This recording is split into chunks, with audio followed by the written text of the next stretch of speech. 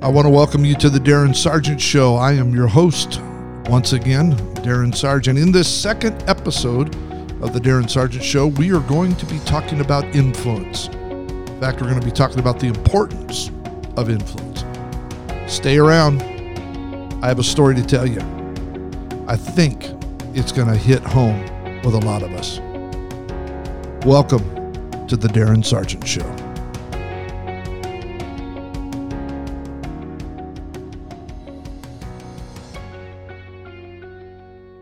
If you listen to the very first episode of the Darren Sargent Show, you know that we kind of laid the groundwork for where this new podcast is heading. I have had a different podcast up on iTunes for the last few years called Overcomers University, but felt to just kind of go in a little different direction. And hopefully the Darren Sargent Show will be something that will inspire and help you. It's life advice from a single-handed perspective. If you know me, you know what I'm talking about. I was born with the gift. Yes, it is a gift. I was born with the gift of having only one hand, and influence has played a major part in how I have been able to handle what I have been given. Now, I believe that potential is only limited by perspective. And perspective comes from being impacted by situations, by other people. And for me, I feel as if God placed incredibly important people in my life to influence me, especially during my younger years, to handle what some would consider a disability in my life. I don't, as I mentioned, I call it a gift. But let me kind of go back to the beginning. I'm going to tell a story. I'm just going to tell you a real life story of what happened in my life. I was, of course, born, I'm going to give my age away here. I was born in 1969, in April of 1969, in a little town called Pendleton, Oregon. My parents were living there, working in a church. They had graduated from Bible college just a couple of years before this, and they were working there, and I was born, and the minute I was born, there was an obvious difference.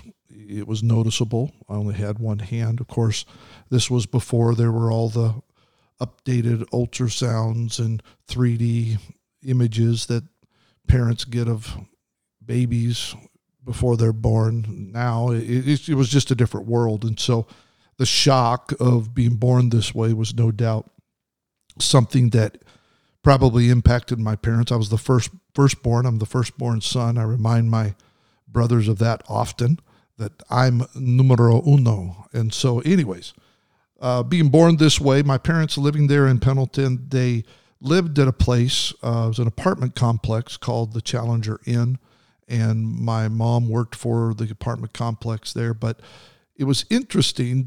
My parents had told me this story, and I asked them to kind of reiterate it again today. And my mom had sent me a text the other day about this story because we were talking about my next episode, this one that I was going to do on my show here. And there in the apartment complex lived a young man. He was an Indian man. There was a lot of tribes around there, a lot of different Indian tribes in the Pendleton area. And this young man only had one hand, and he was very much self-conscious about the fact that he only had one hand. Now, he was, I think, probably a young adult, but that influenced my parents to make sure I was going to have a normal childhood, that I wouldn't feel as if I needed to hide my disability. I needed to hide my handicap. And so I think it's an important part of the story because the influence of my parents at a young age was extremely, extremely vital for my survival, extremely vital for how I handle what I've been given. And so I got to start there. The number one influence in my early years, of course, was my parents. They looked at my condition and my aunt had told me this not too long ago, a few years back, I guess. She said that my father, when I was born, told her there will be nothing this boy will not be able to do. That was the attitude. That was the perspective of my parents. And so it bled over into my life, of course, because they were my first role models, my influencers early on in my life. Fast forward a few years, I am in first grade, and I had been given access to Shriners. If you know who the Shriners are, those guys that ride around on the parades on little bikes with the funny hats on. Those guys. I was given access to Shriners Hospital, where they had fitted me from the time I was just a child up until I was about 12 or 13 years old. They had fitted me with a prosthetic of some sort.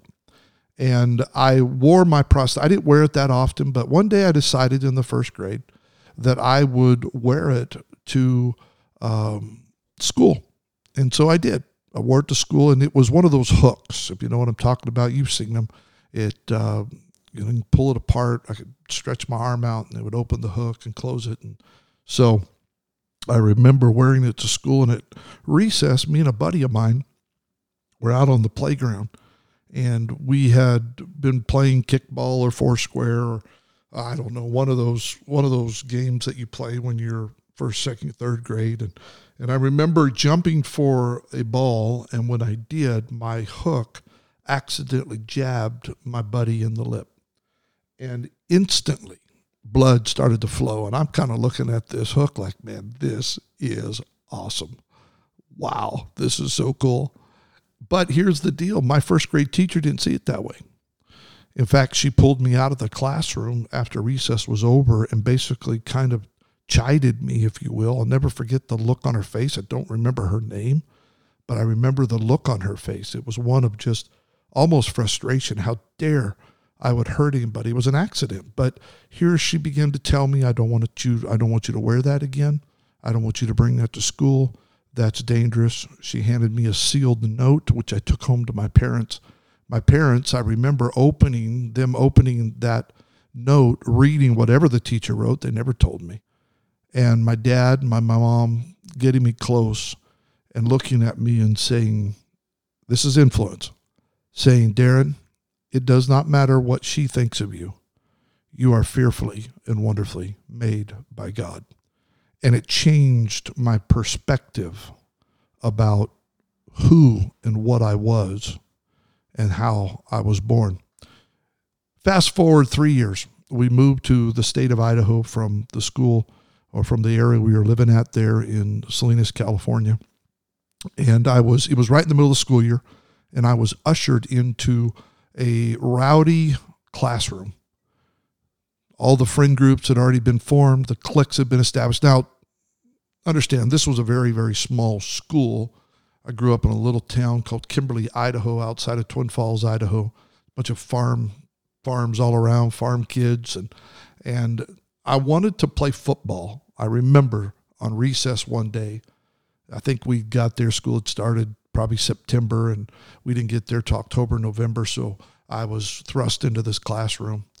And I remember wanting to play football with all the guys, and they wouldn't let me play because I had one hand. And I go back into the classroom after recess, and I am a mess. If you've ever heard me speak, if you've ever heard me give a motivational speech, you have heard this story, and I just want to lay it out for those that maybe this is the first time, or maybe you just need a refresher about influence. And so I remember so specifically I was dejected. I was hurt. I was crushed. I didn't have any friends. Nobody wanted to play with me. I was, the handicapped kid of school. It was a small school, so I was the only one. And I remember collapsing on my desk, bawling like a baby. And a girl that sat next to me, her name was Shelly Morrow, went up and told the teacher what was going on. And this teacher was a little bit different than my first grade teacher. I remember this teacher's name. His name was Mr. Jenkins. Mr. Jenkins all of a sudden stood up, said, class, can I have your attention?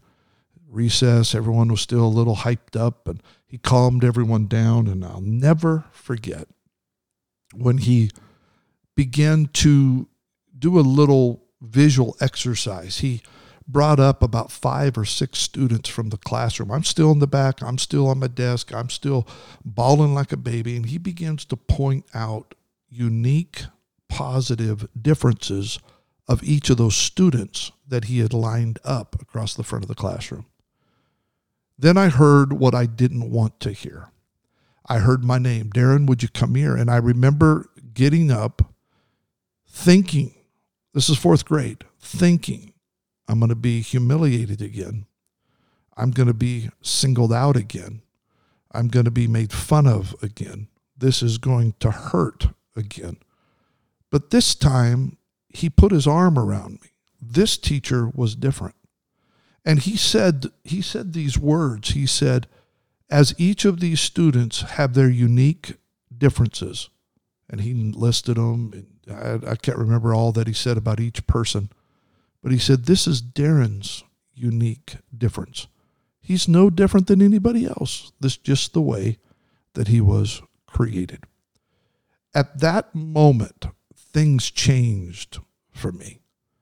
That moment, Mr. Jenkins had no guarantee at all that this would even work. But he took a risk and the reward paid off. Now, before I get into some concepts that I want to talk about concerning influence, let me fast forward even a little bit farther. A few years back, I was doing a motivational speech up in Nevada, and I had met Mr. Jenkins previously, which I probably need to tell that story because that in and of itself is pretty amazing. I was speaking. Let's back up even further, okay? Put the Nevada motivational speech on the shelf. I need to tell this story first. So I'm up in Idaho. I'm back in Kimberly, Idaho speaking. And I am going out to the school that I graduated from, and I walk into the old high school, and it had now become, they had built a new high school since I had graduated, and now it's a junior high. And I walk into the office there, and it was the superintendent's office of the school district, and the superintendent was actually the mother of a girl that I had graduated with. And when she saw me, she said, Darren, what are you doing here? And so I told her, I said, I have just written a children's book called Thank You, Mr. Jenkins. And I told her the story that I had just told you. I said, I don't even know what his first name was. I don't know if he's alive. She goes, oh, John Jenkins. And instantly my mind went to John Jenkins, Jingleheimer Smith. That's my name too. Anybody remember that? Anyways.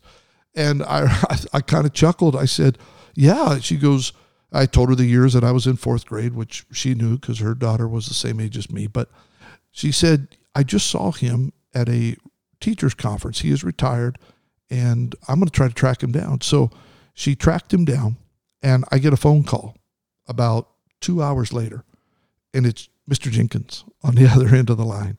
And he says, Darren, what are you doing? I said, I have to see you.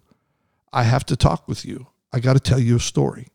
And so he agreed to meet me the next morning for breakfast. We went out to breakfast, and I'm telling him the story of his influence in my life in the 4th grade, and that I've written this book. And on the last page of the book, see, I didn't know who Mr. Jenkins was, really. Didn't know his name, his full name, didn't know if he was still alive, but I had written on the last page of the book that I just sent off to the publisher. It says, I don't know if you're alive. I don't even know if you're out there. But if you are, thank you, Mr. Jenkins. You changed my life. When I'm telling him this, tears are rolling down his face while we're sitting there at the IHOP having breakfast. And he says, you know, it's amazing. He goes, 2 weeks ago, my son asked me, Dad, whatever happened to that young man that you had in your 4th grade class that only had one hand? And he says, and here you are sitting in front of me. And so we established a relationship. We have stayed in touch. Let me go back to the story of the motivational speech in Nevada. I am there. He comes down.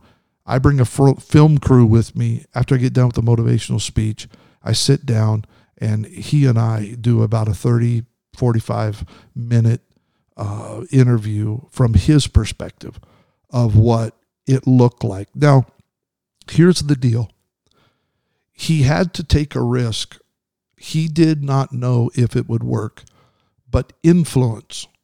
If you're going to make a difference, if you're going to bring influence into the lives of others, You have to be willing to take a risk. You know, very few of us were ever created to become famous or to live a life of notoriety, but all of us are meant for a life of significance, for influence. All of us in some way can help others reach their full potential. Mr. Jenkins has never been famous, but Mr. Jenkins is famous to me because he made a difference. He changed my life.